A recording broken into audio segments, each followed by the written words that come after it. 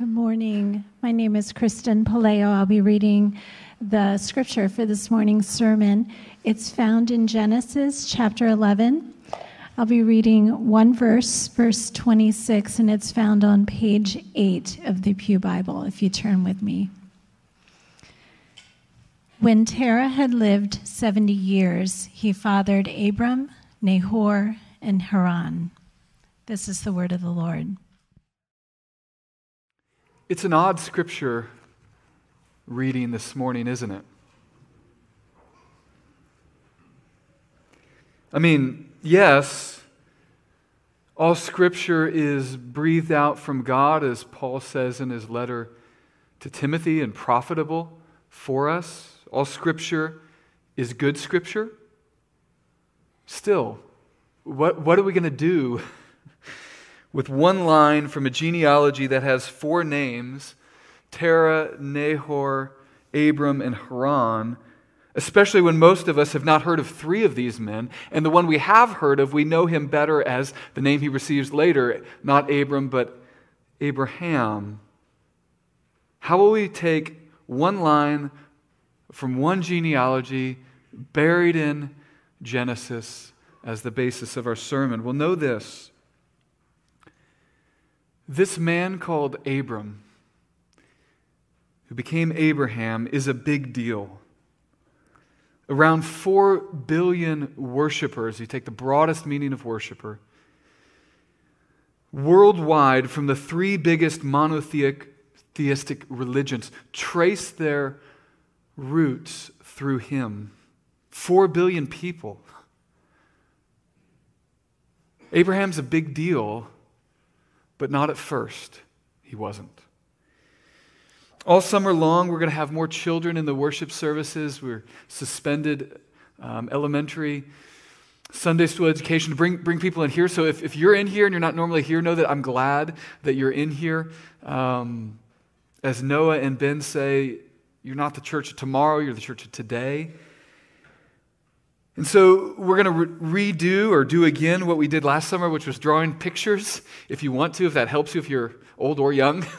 So in most of the bulletins, I'm not sure I got in all of them, but there's a half sheet of paper, mostly blank, and it has an idea that you might want to draw a picture of. It's of what a perfect city might look like. So if that's fun to think about, if that helps you pay attention, we're going to get to that at the very end of the sermon. And you're welcome to just lay them up front, and then we'll hang them up during the week. So with all that in mind, let's pray as we begin.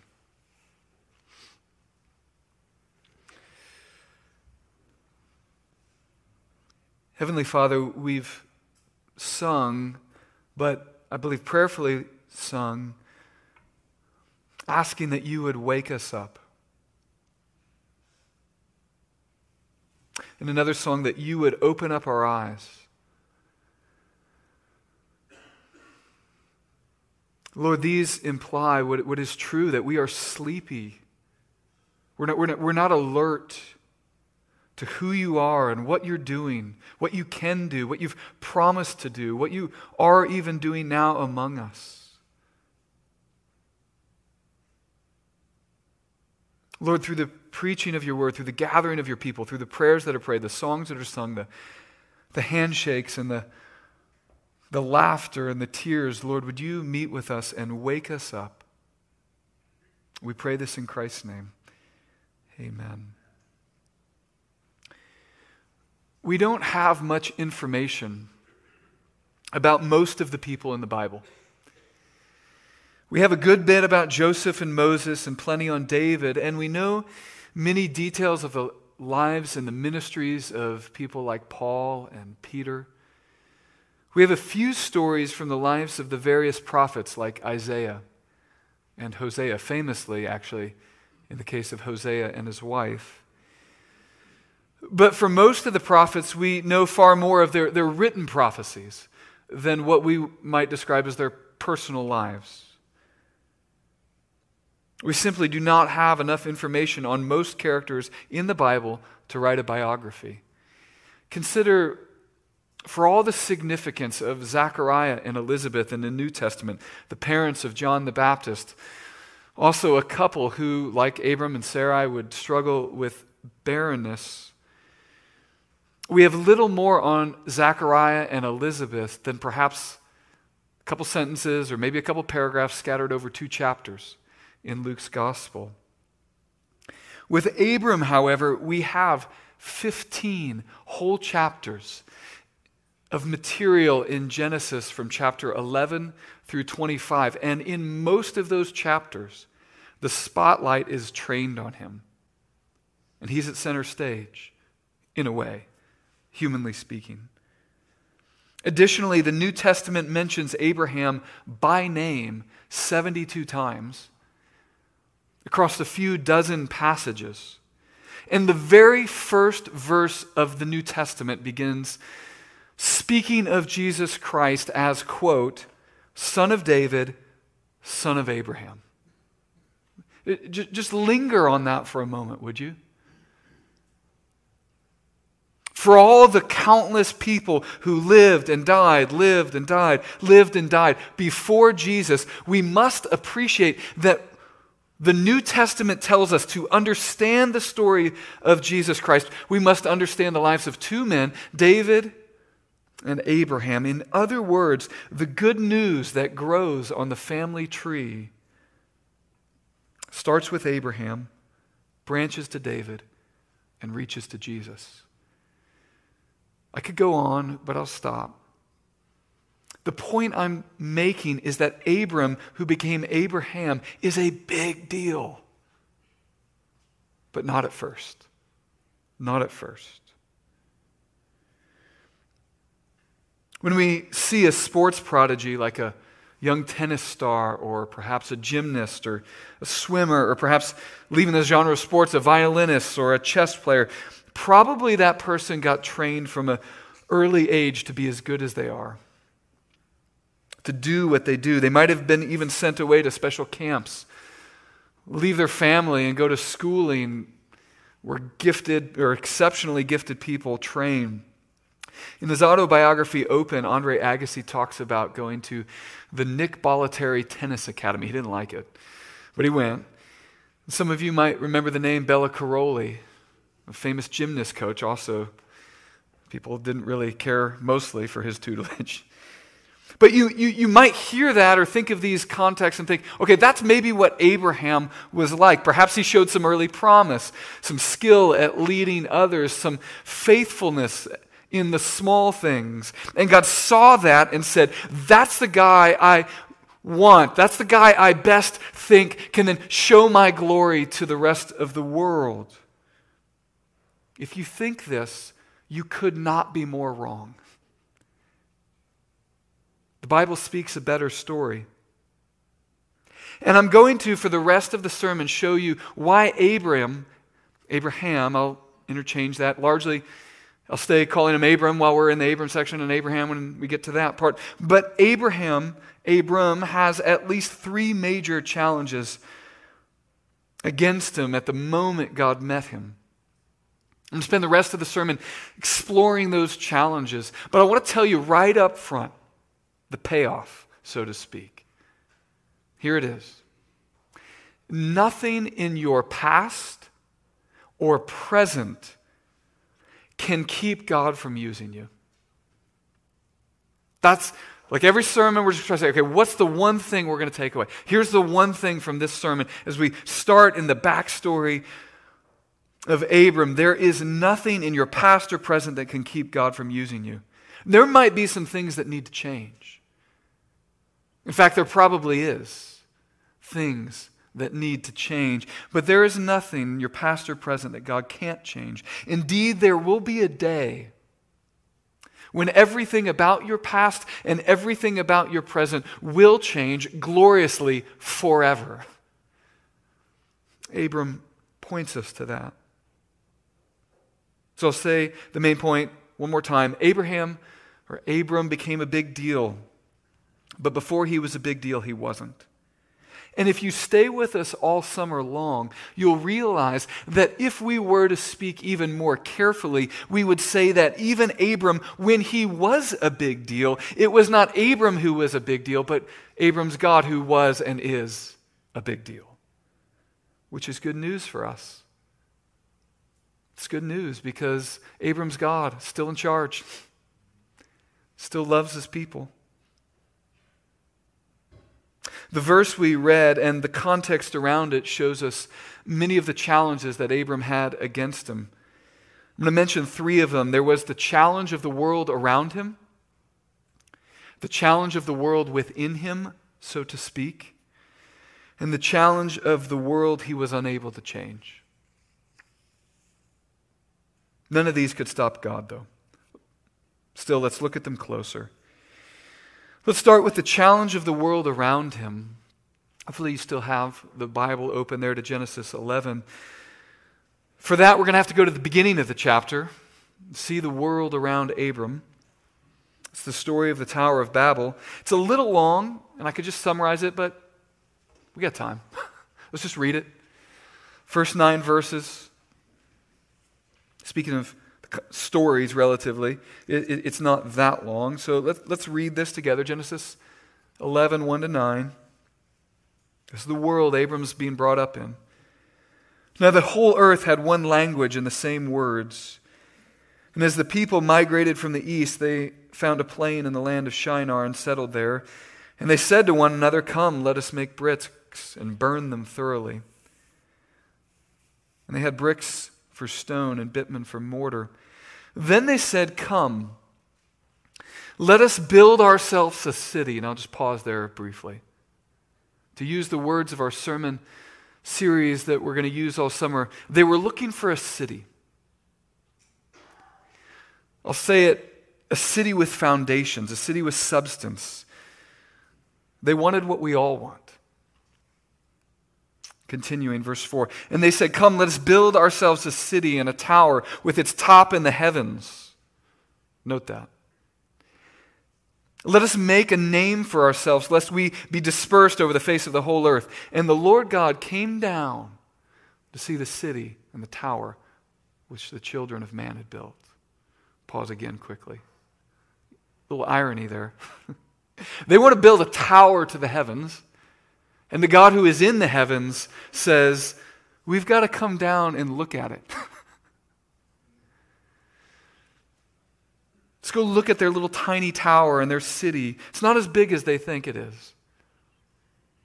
They're not as great as they think they are. Continuing verse 6. Then the Lord said, "Behold, they are one people, and they have all one language, and this is only the beginning of what they will do, and nothing they purpose to do now will be impossible for them. Come, let us go down and confuse their language so that they may not understand one another's speech." So the Lord dispersed them from over the face of the earth, and they left off building the city. They left off. They just stopped. Left their tools, left their venture capital money, and they quit. Therefore its name was called Babel, because there the Lord confused the language of all the earth. There's a word player there in Hebrew. And from there, the Lord dispersed them over the face of the earth. And can you see the challenge of the world that Abram's brought into? It's not like Abram's brought up in this golden era of peace and industry. God sees the potential for human pride and evil, and so he scatters them by confusing their languages. Imagine some up-and-coming city. There's always this line about the fastest growing city in America. Apparently there's 25 cities that are the fastest growing city in America. But anyway, imagine that city or those cities, and everyone just walks away abandoning construction. Buildings sit empty. They're half completed. Graffiti covers walls. Crime and danger are everywhere because there's no government, there's no police, there's nobody working together. Might makes right. It's like this dystopian movie. It's the challenge of the world Abram's brought up. And today you and I live in a city better than Babel. At least in many ways. We have electricity and clean water. We have access to health care that they would have considered magic, taking pictures of our insides. But our world and our city has many of the same challenges. Consider how polarized we are. The two people might be speaking the same language, we'll say English, but their views on life can be so apart that they don't even know how to communicate. There's this massive suspicion in so many directions. There is suspicion of people who look different from each other. There's suspicion of those who live in certain areas. If you live in the city, you might be suspicious of those who don't. If you live on a farm or in a rural community, you might be suspicious of those who live in an urban center. You might be suspicious of people who don't have money, or suspicious of those who do have money, suspicious of those who go to one kind of church, while those in that kind of church are suspicious of those who don't go to any church or another kind of church. We're suspicious of those who vote differently, suspicious of those who approach COVID differently. And if you look at this challenge and you think, okay, this is easy, we just got to do this, this, and this, and we can solve it, I'd say you're not really looking at the problem. At least not rightly. This is Abram. Is Abram in his own strength up for this challenge? He's going to bring the people together and bring them into a golden era. Was he good enough on his own to be the kind of missionary that God would send to the nations? Are you in your own strength able to fix the polarization, the suspicion? Are we in our own strength? No, but I think God is. Let's go to the next challenge. There's the challenge of the world within him. By this I mean both the spiritual bent he had as sinful, but also his pagan religious upbringing. Abram comes into the great story of God after Genesis 3. He's east of Eden. He's born like all of us with a sinful bent. That's one part of the challenge. But layered on top of that, there's something else too. There's the religion he's raised with. I want to read verse 27 through 29. This is right after verse 26 that was read earlier. Now these are the generations of Terah. Terah fathered Abram, Nahor, and Haran. And Haran fathered Lot. Haran died in the presence of his father, Terah, in the land of his kindred in Ur of the Chaldeans. And Abraham and Nahor took wives. The name of Abram's wife was Sarah, and the name of Nahor's wife was Milcah, the daughter of Haran, the father of Milcah and Ishka.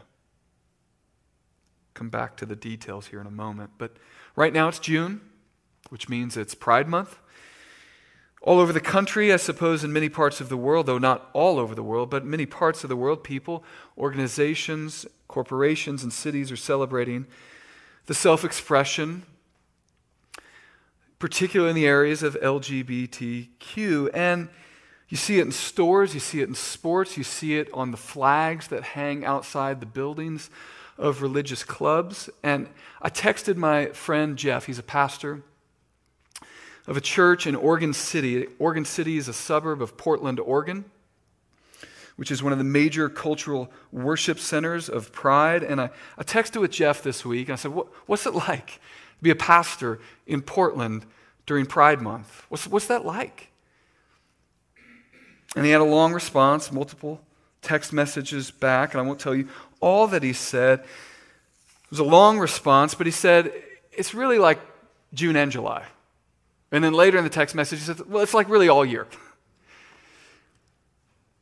Now, what if I told you Jeff, this gospel preaching pastor, had a wife and her name was Pride, and she grew up in Portland? Now, that's not true. His wife's name is Carrie.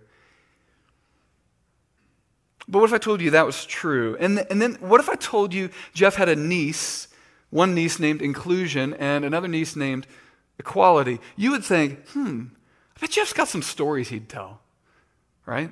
Like, I'm intrigued. That's not too far from the story of a pastor named Caleb Kaltenbach. He wrote a book a couple years ago titled Messy Grace. Subtitle, How a Pastor with Gay Parents Learned to Love Others Without Sacrificing Conviction. Pastor Caleb was raised by two mothers. And when you hear that, you think probably, he's probably got some stories, which is why he wrote a book. as a pretty good book, as I understand it. I've only read parts of it. Now come back to Abram. All that in mind. He was born in Ur, and he moved to a city called Haran. That comes up in verse 31, 32. It's actually spelled differently in the Hebrew. It's like, should be spelled with 2 R's. It's not the name of his brother exactly. But anyway, you do any research on these 2 cities, you'll find that they were the 2 biggest cultural religious centers of pagan moon worship. It's interesting, right? Then you note that when scholars press into the names of some of these people in the genealogy around Abram, you realize that some of the names have connections to pagan moon worship. So one scholar notes, quote, Sarai, Abram's wife, means princess. And it may be a reference to Saratu, the wife of the moon god Sin in the Mesopotamian pantheon, close quote. Another scholar writes, quote, several of Abram's relations have names that suggest adherence to lunar worship. Sarah, Milcah, Laban. Laban comes in the story later. Lunar worship, a cult that was prominent in Ur and Haran. Gordon Wenham, his book's called Genesis, chapters 1 through 11, page 252. But scholars don't have to be the only ones telling us this. This information's found in the Bible itself. For example, there's a leader many years after this named Joshua, and Joshua, he's leading the people into the promised land, and chapter 24, he has this speech with God's people. It'll be familiar to some of you. He says, choose for this day whom you're going to serve. And the famous line, but as for me and my house, we will serve the Lord, he says. That's what Joshua says. But 3 times leading up to that phrase, he says, are you going to worship the gods that Terah worshipped beyond the river? Like over on the other side, over in Mesopotamia, over in Ur, over in Haran? Are you going to be like that, or are you going to choose for this day whom you're going to serve? But think of what that implies, that Abram's fathers worshipped other gods. Yet the challenge of the spiritual world within him gets even more challenging. Put this together with Genesis 12:4, which says that when God called Abram, he was 75 years old.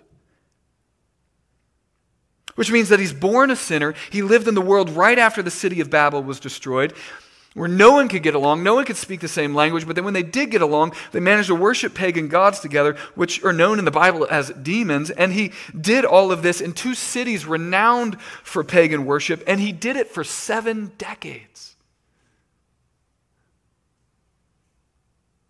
We think of Abraham as this great Jewish man, and in a way, he became that, but that's not how it started. Today, you may have come to church, no context for the Lord, or little. Our songs seem strange. The lyrics don't mean much to you. A few times I've said things about this famous story or alluded to other passages. This might be familiar to you. And you think, I don't even know who Abraham is. My preaching might feel strange, maybe even offensive. And yet, what I want to say to you is that there is no one so far from God that God can't break in and change things. Shine the beauty of the gospel, that Jesus wouldn't become special. There's no challenge too big for God. But before I close, let me mention one final challenge. The final challenge is the world he can't change. It has to do with Abram's inability to have children, to leave a legacy. This will come up later in the sermon series, but the name Abram, Avram, Av means father of many. That's Abram. But father of many has no children. Look at our passage. 27, now reading through 30. Now these are the generations of Terah. Terah fathered Abram, Nahor, and Haran fathered Lot. Haran died in the presence of his father Terah in the land of his kindred in Ur of the Chaldeans. And Abram and Nahor took wives. The name of Abram's wife was Sarai, and the name of Nahor's wife, Milcah, the daughter of Haran, the father of Milcah and Ishka. Now Sarai was barren. As if we don't know what that means, she had no children. I was talking with Ben Bechtel about this. It just feels like they're just rubbing it in. Just this ancient highlighter. Haran doesn't live long, it seems. But he fathers Lot, has 2 daughters. That's 27 and 29 verse. And then his older brother Nahor has a wife, and we're not told, but he has a family who comes into the story later, much later, a daughter named Rebecca. It's important for later in Genesis. The point being that everyone has kids except the guy who's named father of many. It's sort of funny, but not in a ha-ha sort of way, of course. It's more of a sad, ironic way. Infertility hurts.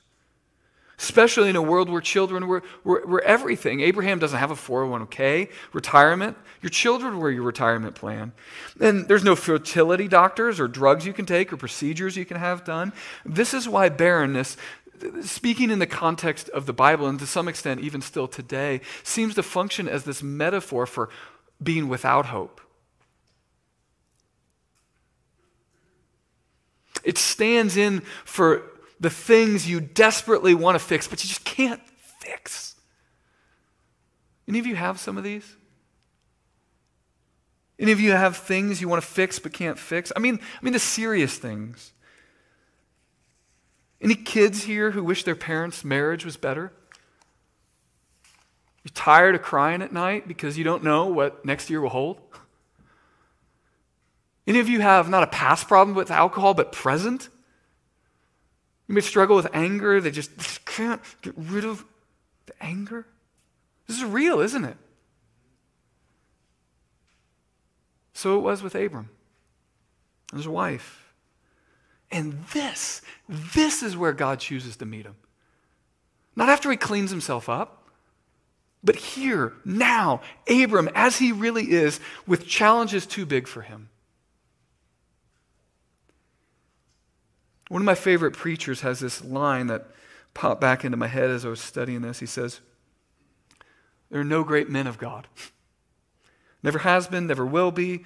There are only small, tiny, weak, faithless men of great and merciful God. And to whatever degree God uses you," he adds, "you must understand that he always chooses the run of the litter, always, so that glory might go to him." And he's right. One letter in the New Testament, this is 1 Corinthians 1, 26 to 31, puts it like this. He's writing to Christians. He says, "For consider your calling." We're talking about Abram, and he's called. Next week, Ben Bechtel's going to preach this, chapter 12, verse 1. We're called out of darkness into light in the gospel. He says, "For consider your calling, brothers and sisters. Not many of you were wise according to worldly standards. Not many of you were powerful. Not many of you were of noble birth. But God chose what is foolish in the world to shame the wise. God chose what is weak in the world to shame the strong. God chose what is low and despised in the world, even the things that are not, to bring to nothing the things that are, so that no human being might boast in the presence of God." Look at my tower, Lord. There's no. Continuing, "And because of him you are in Christ Jesus, who became to us wisdom from God, righteousness and sanctification and redemption, so that, as it is written," doesn't say, book of Jeremiah, "let the one who boasts, boast in the Lord." I think of this passage in our church plant. We're not smart enough. We're not cool enough. We're not Michelin enough. We're not enough of whatever we're supposed to be enough of to reach city by ourselves. Those of you who are going, know that. Feel that. And for those of us who stay, we're not smart enough. We're not strong enough, big enough, clever enough to become a pillar of this community, even as we named our church community, on our own. It's us, O Lord, standing in the need of prayer. And this biblical pattern of the outsider, the underdog, the unlikely hero is so prominent in the story of God. It's so much a part of God's ways that at the very center of redemption comes one born an outsider. But Jesus had a strange birth. He's from the wrong town. One of his own disciples would say, "Can anything good come from Nazareth? Anything good come from Ur?"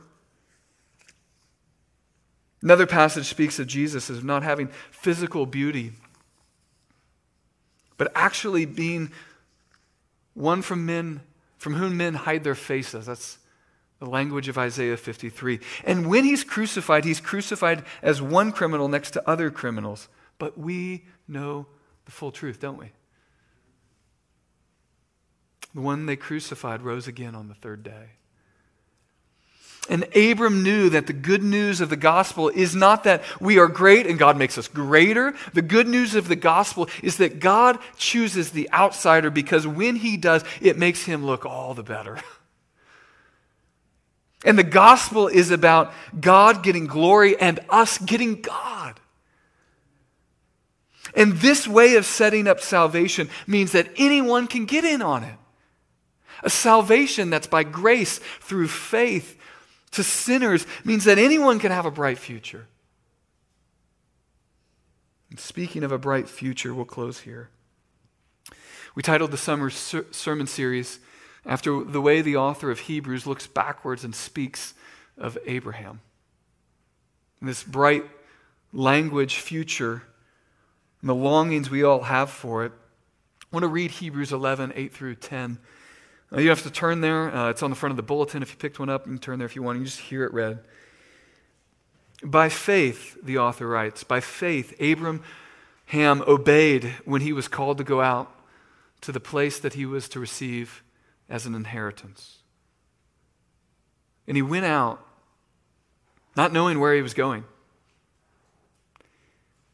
By faith, he went to live in the land of promise, as in a foreign land, living in tents with Isaac and Jacob, heirs with him of the same promise.